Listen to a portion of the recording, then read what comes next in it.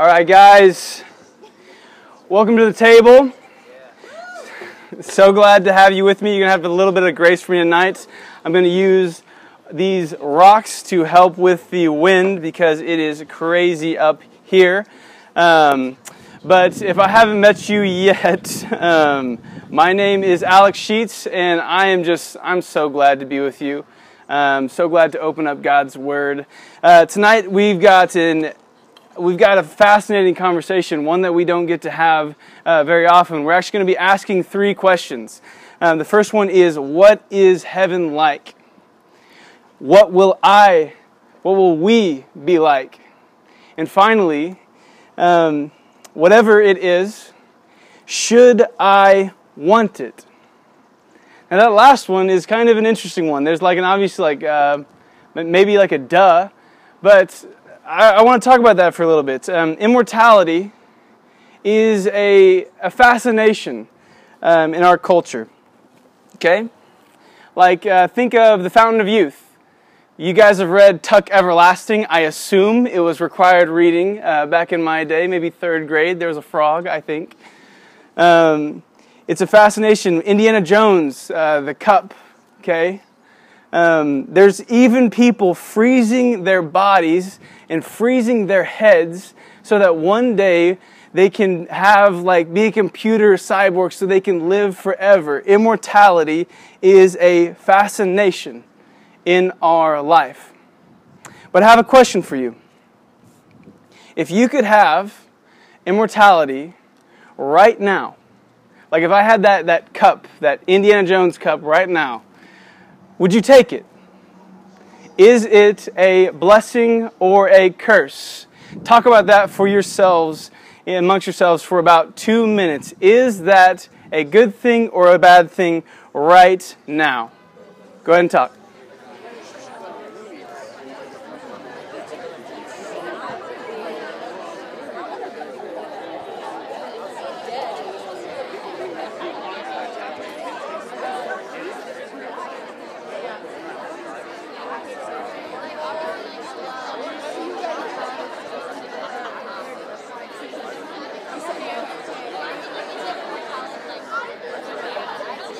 No. Obviously no. Think why. Got to think why. Oh, okay.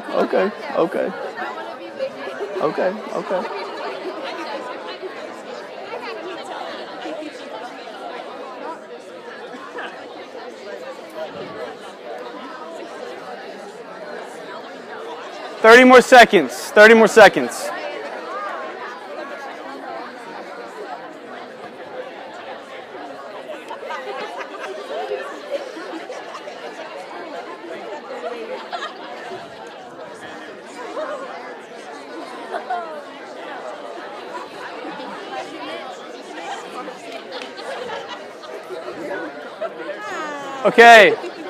Okay, now for one of my funnest and honestly most scary parts of the night, because I have no idea what you guys will answer.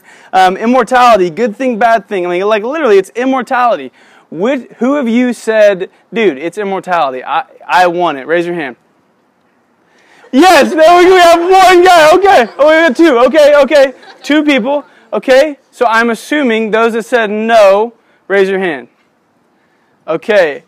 I want to hear a couple thoughts. I did not expect all of you to say no, so I must be missing something, but go ahead. Let me hear some reasons. Who wants over there? To live as Christ, to die as gain. Oh. Hey, whoa, let's get him up here. Okay. I was much more shallow in my answers. Okay, another reason right there.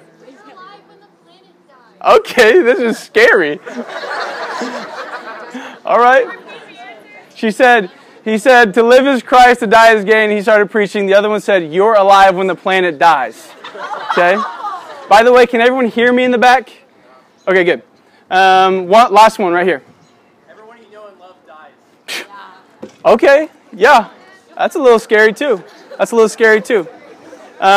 Maybe I should shift it and say if they were immortal too, but I'll think about that next time. a blessing or a curse.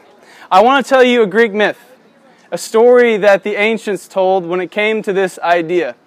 It's called the myth of Tithonus and Eos, the dawn and her lover. See, the dawn, she loved a mortal man. And the problem with an immortal being and loving a human being is that she will live forever, like you were saying, and he will not. But she went to the other gods and she said, could you bestow on Tithonus immortality? And they said, yes, easy, done. So it's a good story. But in this divine, I guess, joke, she forgot to ask for eternal youth with eternal immortality. And so he, Tithonus, grew old and became a senile old man and could never die. And so her love actually turned out to be a really bad thing. It's like, thanks, lover. Well, it didn't work out very well. It didn't work out very well for him. There's several tellings of this story. It's beautiful in its tragedy. One is Tithonus eventually turned into a cicada, and every morning when you heard the cicadas chirping at the dawn, it was to show how their love could never be, that he could never die, but they could never truly be together. And that myth tells you two things that the ancients believed. One is that true love can't truly be forever. At least in this sense, not between divinity and humanity. Another that it tells us is how stupid are human beings to yearn for eternal life. How dumb are they to yearn for that which is not there? They're mortal. Now I want to ask another question for you to talk about it for 30 seconds. If the authors of Scripture, or even Jesus, were to answer that same question, what would they say? Think about that. Talk about that for 30 seconds. Go.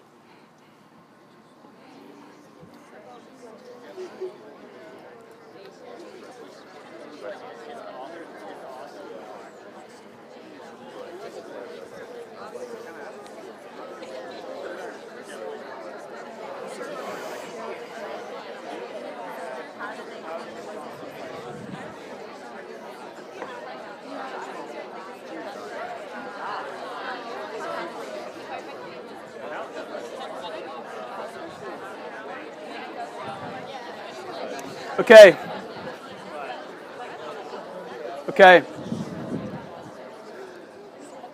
Now, I don't know what you said. But I believe the answer would be a resounding no. Human beings should not desire eternal life right now. To put it positively, immortality and even heaven is not somewhere that you would want to go right now. And to put it positively, the Apostle Paul will say tonight, you have no idea what you are missing out on in the resurrected life. And to put it negatively, we have a complete and utter need for this idea called glorification, which is what we will speak on more in the second half. That is what is in store for us tonight. Turn to 1 Corinthians 15:35. Starting in verse 35. This idea of glorification. And as you're turning there, I just want to go ahead and set the stage for those of you that are joining us or that it's been a little bit. This is our third sermon on the resurrected life. This is the third section that Paul is going on in the resurrection. 1 Corinthians 15, Paul just goes off on the resurrection. It is so key in his understanding. The first part, we talked about how the resurrection is a reality. It is either a yes or a no. It happened or it didn't happen. And we believe, as Paul believed, as he was eyewitnesses, that it did, and it changed everything. And that was the second sermon, the implications of the resurrected life. And tonight will be our complete victory in him. And it tonight begins with a question that we're going to be asking ourselves too.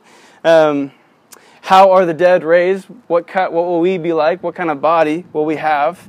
But their question's a little dishonest. We're asking it honestly. They're asking it a little dishonestly because they had a little gap between what they believed God could do and what they believed was right. And we will talk about that. So verse 35. I'm just going to go off the text because I am just too scared of what will happen if I try and do too much tonight. So verse 35. But someone will ask, how are the dead raised? What kind of body, that's key in our understanding, body, physical body, will they have when they come? Verse 36, I love this. You fool. This is so direct, so blunt that Paul just talking. He's like, you fool. Like it echoes back to the psalm. He says, the fool says in his heart, there is no God. They've forgotten what God could do. What you sow does not come to life until it dies. And as for what you sow, you are not sowing the body that will be, but only a seed, perhaps of wheat or another grain. But God gives a body as He wants, to each seed's its own body. He begins with one analogy. He's actually going to give two analogies, and he's going to keep going with an argument, answering that one question. What kind of body will they have? The first is the analogy of the seed. The seed, it gives this idea of the body. There's a body sown and a body raised. And there is this continuity between the two. And it's such a beautiful, simple idea. It points us to like an acorn. An acorn is planted in the earth, and it becomes a tree. And it never ceases to be the same organism. That tree had the same DNA as the seed that went into the ground. It is the same being. It is the same person. But you would never expect that seed to become something so different than what became. You would never look at a seed and say, that is what it's going to become. But there is continuity between what is sown in the ground, us, as we go into the earth, and what will come up in the resurrected body. That is the analogy of the seed. And then he goes on to the analogy of, I guess I'll just call it ecosystems. Not all flesh is the same flesh. There is one flesh for humans, another for animals, birds, and fish. There are heavenly bodies, sun, moon, stars. There are earthly bodies, everything you see here. But the splendor of the bodies is different from that of the earthly ones. There is a splendor of the sun, moon, stars. In fact, one star differs from another star in splendor, in brightness. And this is the analogy of ecosystems. Different ecosystems different bodies fit their ecosystems. You wouldn't expect a fish to fly. You wouldn't expect a bird to breathe underwater. In the same way, their glory matches where they are. As we have need for an earthly body and an earthly ecosystem, Paul is saying, so you need a heavenly body and a heavenly ecosystem.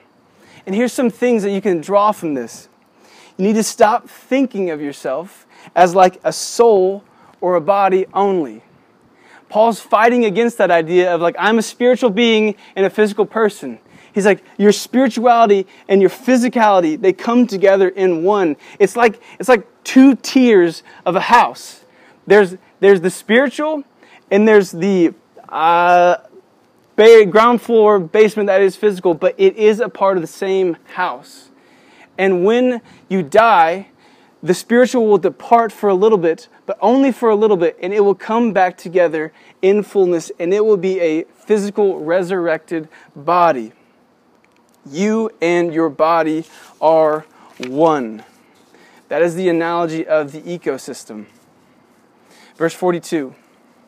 So it is with the resurrection of the dead. We are sown in corruption, and we are raised in incorruption. Sown in dishonor, raised in glory. Sown, buried, in weakness, raised in power. Sown a natural body, raised a spiritual body, i.e. glorification. If there was a natural body, there will also be a spiritual body. What's his proof? What's he going to show them? He's going to show them that he's saying the truth. Jesus Christ, verse 45. So it is written, the first man to ever live, Adam, became a living being. The last Adam became a life-giving spirit. 46. However, the spiritual was not first, but the natural, then the spiritual. When did this happen? When did the physical become a spiritual being? At Jesus' physical resurrection. The first man was from earth, a man of dust. The second man is from heaven. Like the man of dust, so are those who are of dust. Like the man of heaven, so are those who are of heaven. And just as we have borne the image of the man of dust, we will also bear the image of heaven. You see, the previous metaphor, the previous analogy, talked about continuity. One seed goes in the ground, and the same comes out. And now he moves on to say that there is some kind of glorious discontinuity between the two. It's the same being, but what you can expect is radically different. The reality of the glorification is the key to the earlier dilemma. You sow a seed and you could never, ever expect a tree to come out. When we go in, what will come out will be radically different, and what we will be like is whatever Jesus is. As Jesus is, so we will be. That is Paul's argument. Verse 49, just as we have borne the image of the man of dust, so we will also bear the image of the man of heaven. He, as it says in verse 20, is the first fruits of the harvest. He became a man so that when he died and rose again, we will follow him. And whatever his glory looks like in heaven right now, we will share in that. It's a glorious discontinuity between what we are right now. And then he moves into our victory. Verse 50. What I am saying, brothers and sisters, is this. Flesh and blood, an idiom for mortality, cannot inherit the kingdom of God, nor can corruption inherit incorruption. Listen, I am telling you a mystery. We will not all fall asleep, but we will be changed in a moment, in the twinkling of an eye, at the last trumpet. For the trumpet will sound, and the dead will be raised incorruptible, and we will be changed. For this corruptible body must be clothed with incorruptibility, and this mortal body must be clothed with immortality. When this corruptible body is clothed with incorruptibility, and this mortal body is clothed with immortality, then the saying that is written will take place. Death has been swallowed up in victory. Where, death, is your victory? Where, death, is your sting? It's beautiful. And it's even more beautiful when you see that that's a prophecy about us. That prophecy, when you see those musts and then, is fulfilled when we fulfill them through what Jesus Christ is doing in us. Verse 56, the sting of death is sin, and the power of sin is the law, but thanks be to God who gives us the victory through our Lord Jesus Christ. And then he ends on this practical note. Therefore, my brothers and sisters, be steadfast, immovable, always excelling in the Lord's work, because you know that your labor in the Lord is not in vain. I love him, and is in vain. It is not in vain. Why? Because Jesus has raised from the dead, and he will raise us from the dead likewise in a victorious resurrection. See, Paul has argued with them that what Jesus will be, what Jesus is, we will be just like him. As he is now, so we will be. And I think he did a really good job. Arguing for that point. He argued against their false views about what heaven is like, what the resurrection will be like. And I want to just spend some time talking about what some of our views of heaven are. And maybe addressing some false views that we have. See, you see, we have views of heaven that actually don't necessarily come from Scripture. And I just want to spend some time talking with you about that. But before I get into those, I think our biggest problem with the idea of heaven is not false views. Okay? I think when it comes to heaven, we just kind of think it's boring. You know? Like, if we can just be honest for a second, we just kind of think heaven is kind of dull. You know, it's a nice idea, quaint, but like harps. Like what? I didn't really like band practice at the beginning, so I don't know what I'm going to do. Are we just going to sit on clouds? Like, eternity is a really long time. You know? Are we going to get bored there? Maybe that's a scary thought for you. Eternity is a scary thought. I understand.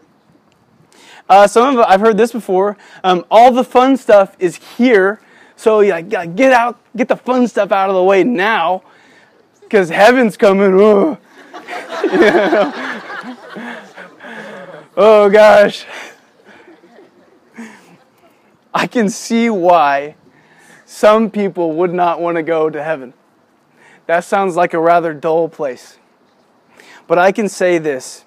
If that's you, if that's us, that is not the proper understanding.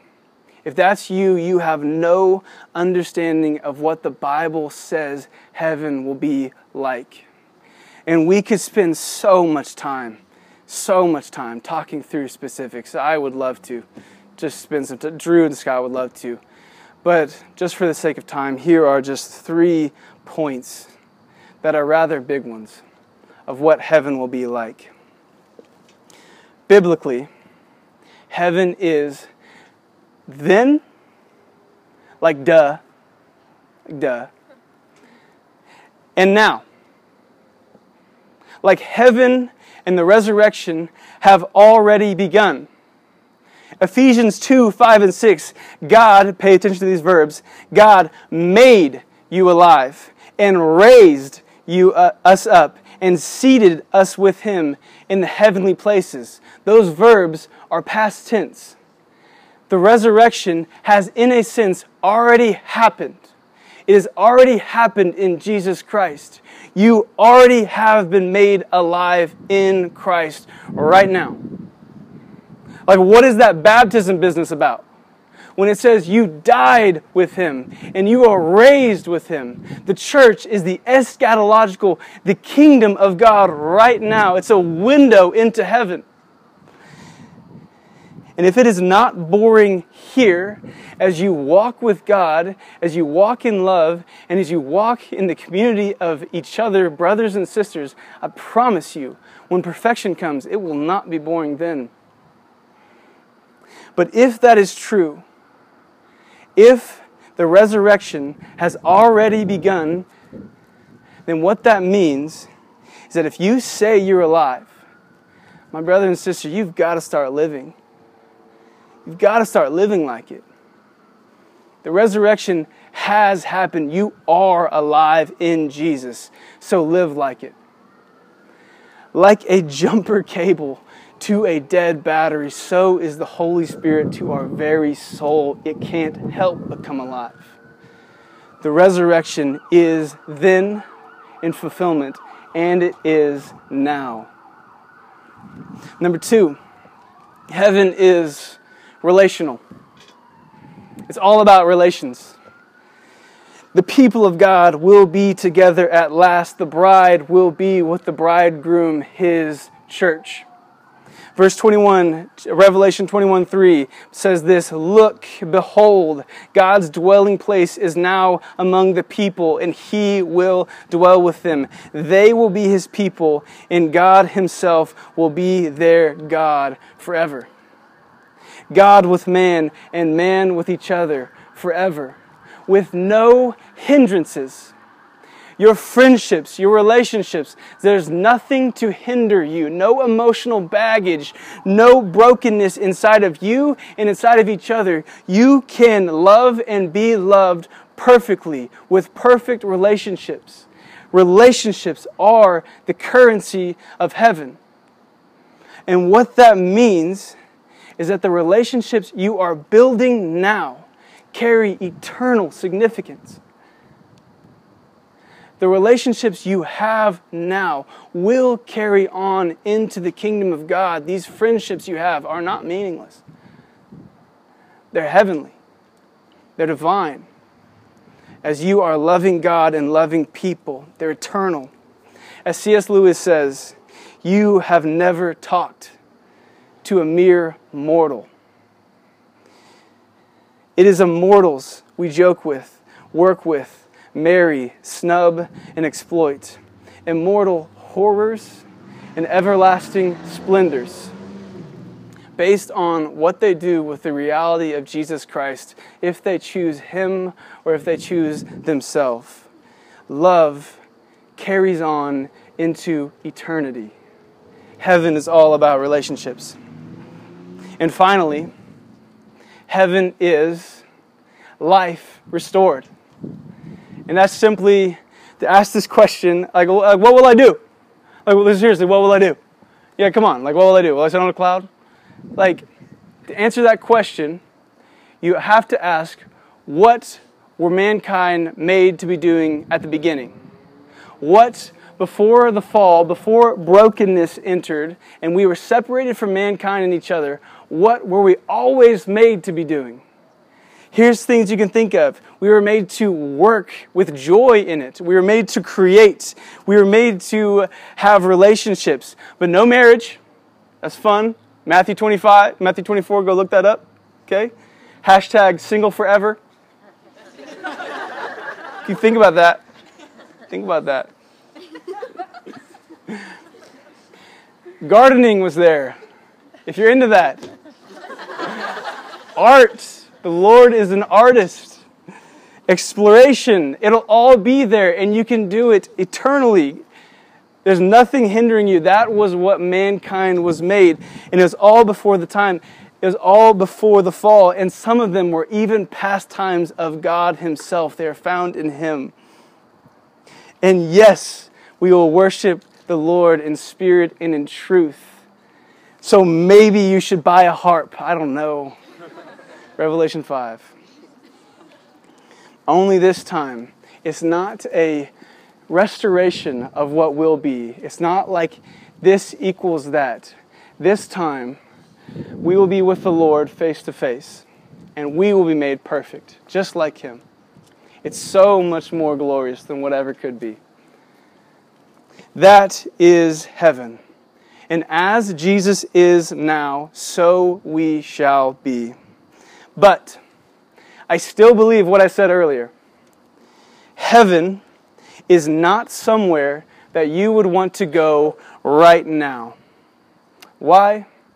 We'll talk about that in the second half. There's my pitch. Okay. Heaven is not somewhere that you would want to go to right now. And I have 3 reasons why you should not want to go from a Christian perspective. I mean, obviously we can hear all kinds of reasons from a non-Christian perspective. There's all kinds of stories, fun ways, but these are all from a Christian perspective. 3 reasons why you should not want to go. The first one has a little bit of an asterisk by it, but I'm not going to apologize. The first one, you are simply not ready for it yet. You're not. If you went to heaven right now, it would not be a good thing for you at this current state. Let me walk you back through the idea of salvation that we talk about so much here that happens in the gospel. You see, the power of sin is defeated, but not the presence. We still have sin in our lives. There's this thing called justification. that when you enter into Christ, you are viewed as righteous before the Father right now. He doesn't see you, He sees Jesus. And that's beautiful. So you don't have to work for it. He sees Jesus Christ, His only and perfect Son, right now.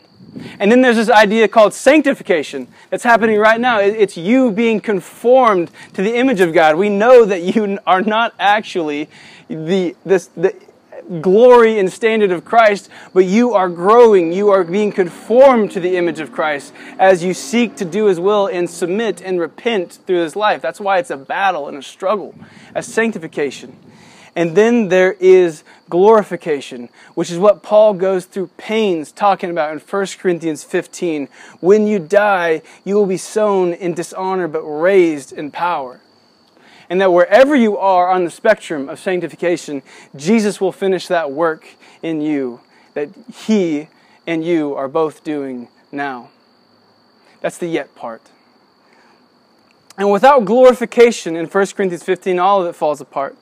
And you shouldn't want eternal life. You shouldn't want immortality without it. Why? Here's 3. You are not whole yourself. You would still be broken forever. And I don't feel like I need to prove this to you. I feel like all of us know what it's like to be broken, to not be right mentally, physically, emotionally. Like we know what brokenness is. But to experience that forever, that would be a curse. Like the movie Pirates of the Caribbean. You know, those like immortality forever without life in itself ends up being not as good as we thought. It's a curse. It's a curse. Without wholeness. You are not real enough for heaven. Interesting thought. If this place is shadows and heaven is the true reality that we all come from, then we are vapors in light of what heaven is. If heaven and God are lights and this is shadows, then we can't interact fully with what heaven is supposed to be like. We don't have life and substance in ourselves yet. It's an interesting thought. We typically think of heaven the opposite way. That's that mystery out there, but this is real. The physical real, right now is real. But it's the opposite. If God is the reality that's holding all things together and we only have 70 years maybe here, then we should reverse that. Heaven is the reality and we are not real enough to go yet. And this is shadows, but that heaven sends on us. And finally, and most importantly, you could never look your Father in the eye. Sin remains. Seeing the Lord face to face. That is what we were made for. But seeing the Lord face to face, His glory is a bad thing for us because we aren't able to handle it. Like a feather too close to a flame, we would be incinerated. That is the story of the Old Testament. His glory is too much without His glorification in us. But, verse 49, we will bear the image of the man of heaven. Or Philippians 3:21, He will transform our lowly bodies so that we will be like His glorious body. And we will be made whole. A life without sin and brokenness, fear, anxiety, self-hatred. You see, we love beauty outside. We love the mountains. We love the sunrise. Consider the lilies of the field. Consider the flowers. Could you consider for a moment perfection inside? Could you consider what that would be like to have perfect contentment and peace within you? Delight. A life where you don't need others to fill you. That is glorification. And at that moment, we would cast all our anxieties, all our yearnings, all our things we need to fill us, all our pills into the sea because we have all it takes to sustain us. And it is because a deeper, uninhibited fellowship with God, that is glorification. And that is why you should not want to go to heaven yet, right now, at this state. Reason number 2, and this is a rather simple one that most people don't realize, and so this is just fun for me to tell you. Reason number 2, why you should not want to go to heaven. It's because heaven is coming to you. I don't know if you know that, but heaven is not a far-off, distant place. No, the King of heaven has already visited, and He has declared that the kingdom of God is within your midst. Revelation 21 ends with a new heavens and a new earth. They're coming down together to be one forever. So this idea of a lofty castle in the clouds, that is a hotel while the real building is being built. That's a waiting room. The reality is heaven and earth coming down to be one. This world, this body is your home. You were made for it, but both need to be redeemed. How does this change your thinking? That God has always been moving towards humanity. From the very beginning in grace, and at the very end, establishing a new heaven and earth. I did that in practice too. A new Kevin. There'll be new Kevins too. So do me a favor and save the spiritual mileage, because heaven is coming here. Heaven is coming to you. And finally, and most importantly, why I believe you should not want to go to heaven. Or Kevin. You see, Americans, we think of heaven in the sense of ultimate wish fulfillment. We hear heaven and we hear all pleasure, no pain. We seek pleasure and we avoid pain, and that's what the resurrection is. I want that forever. Why wouldn't I want that? It's paradise. I can tell you that. It's not that it's not true. It's not that verses like God will wipe away every tear from our eyes. But that completely misses the point. That makes the resurrection, the kingdom of God, all about me. The third point as to why you should not want to go to heaven is that heaven is not a place, it is a person. Christians, heaven is where the Lord Jesus is. John 11, Jesus says, I am the resurrection and the life. Paradise is not a moment in the past, not a time in the future. It is a person, and it is proximity to Him. Do not make heaven an idol. Do not make something that is a wish fulfillment that gets in the way of loving God. Yearn for Him. Do not desire heaven for its glory. Desire the one who makes it glorious. That is why you should desire heaven. Because without Him, think about this, you have not experienced true joy. Your most cherished memory, the best time in your past, the time when you felt fully alive, pales in comparison to what it will be like when you are made fully alive in Him. That's what true joy is, to see the Lord face to face. It's in a person. How could you explain what the color red or blue is to someone who has never seen color before? In the same way, that it'll be like to experience these things like love and joy and peace when you are with the one you were made. To be fully alive is to be with the Lord. It is a person, not a place. And also, He makes our pains, everything you've experienced, so very little.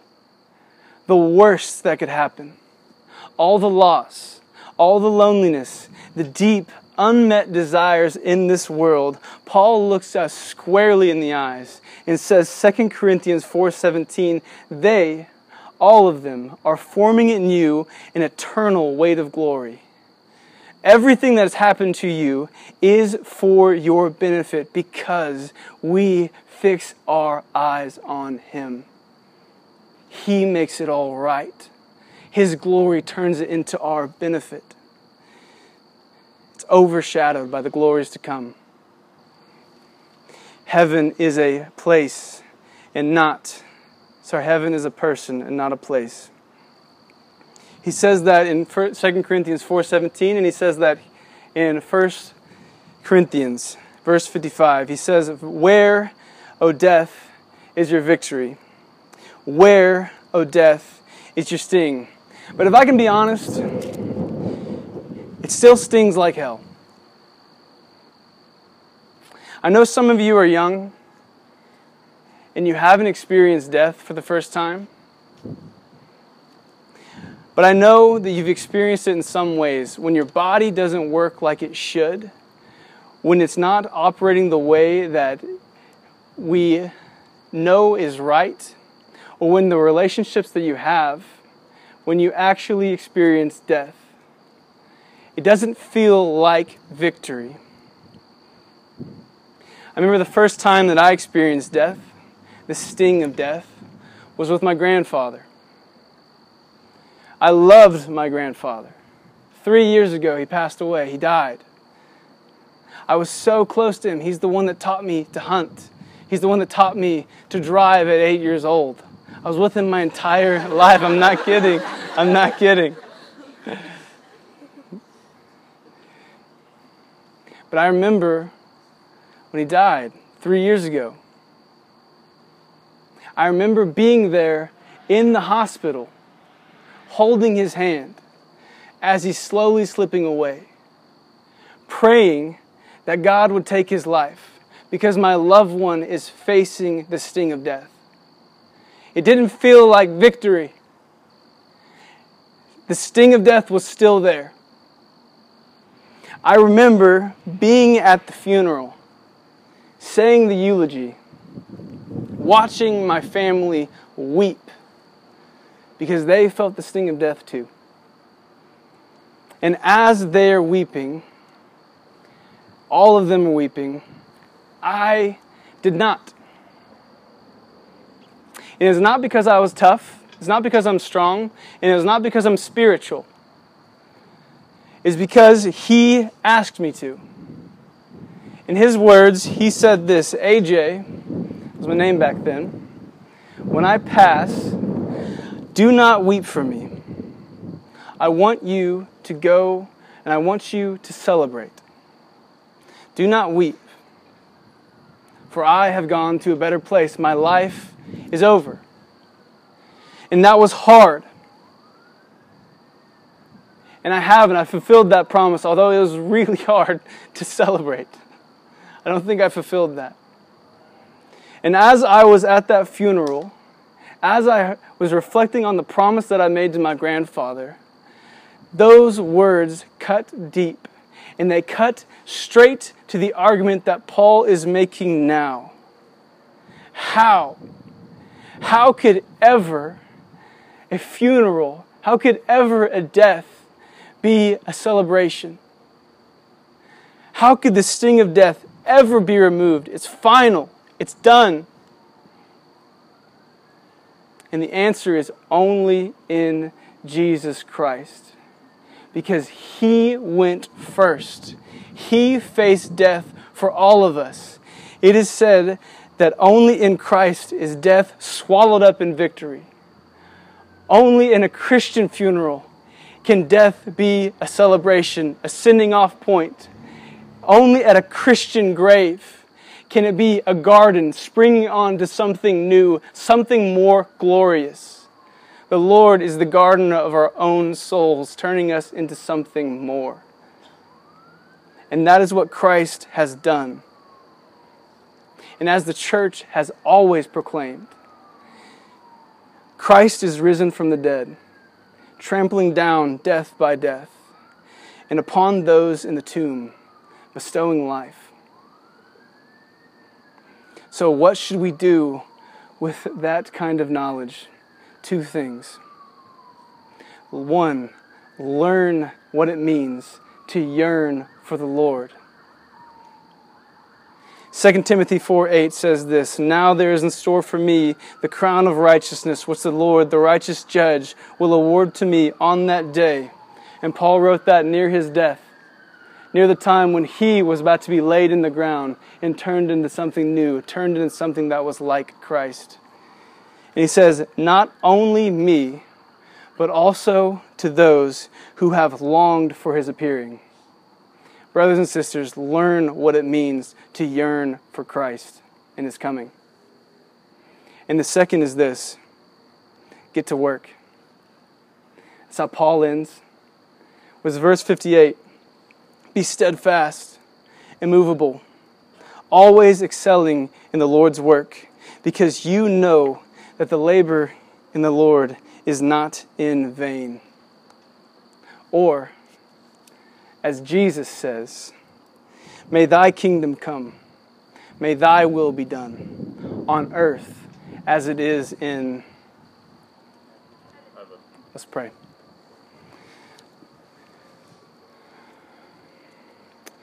Father God, I ask that you would teach us to yearn for your coming again.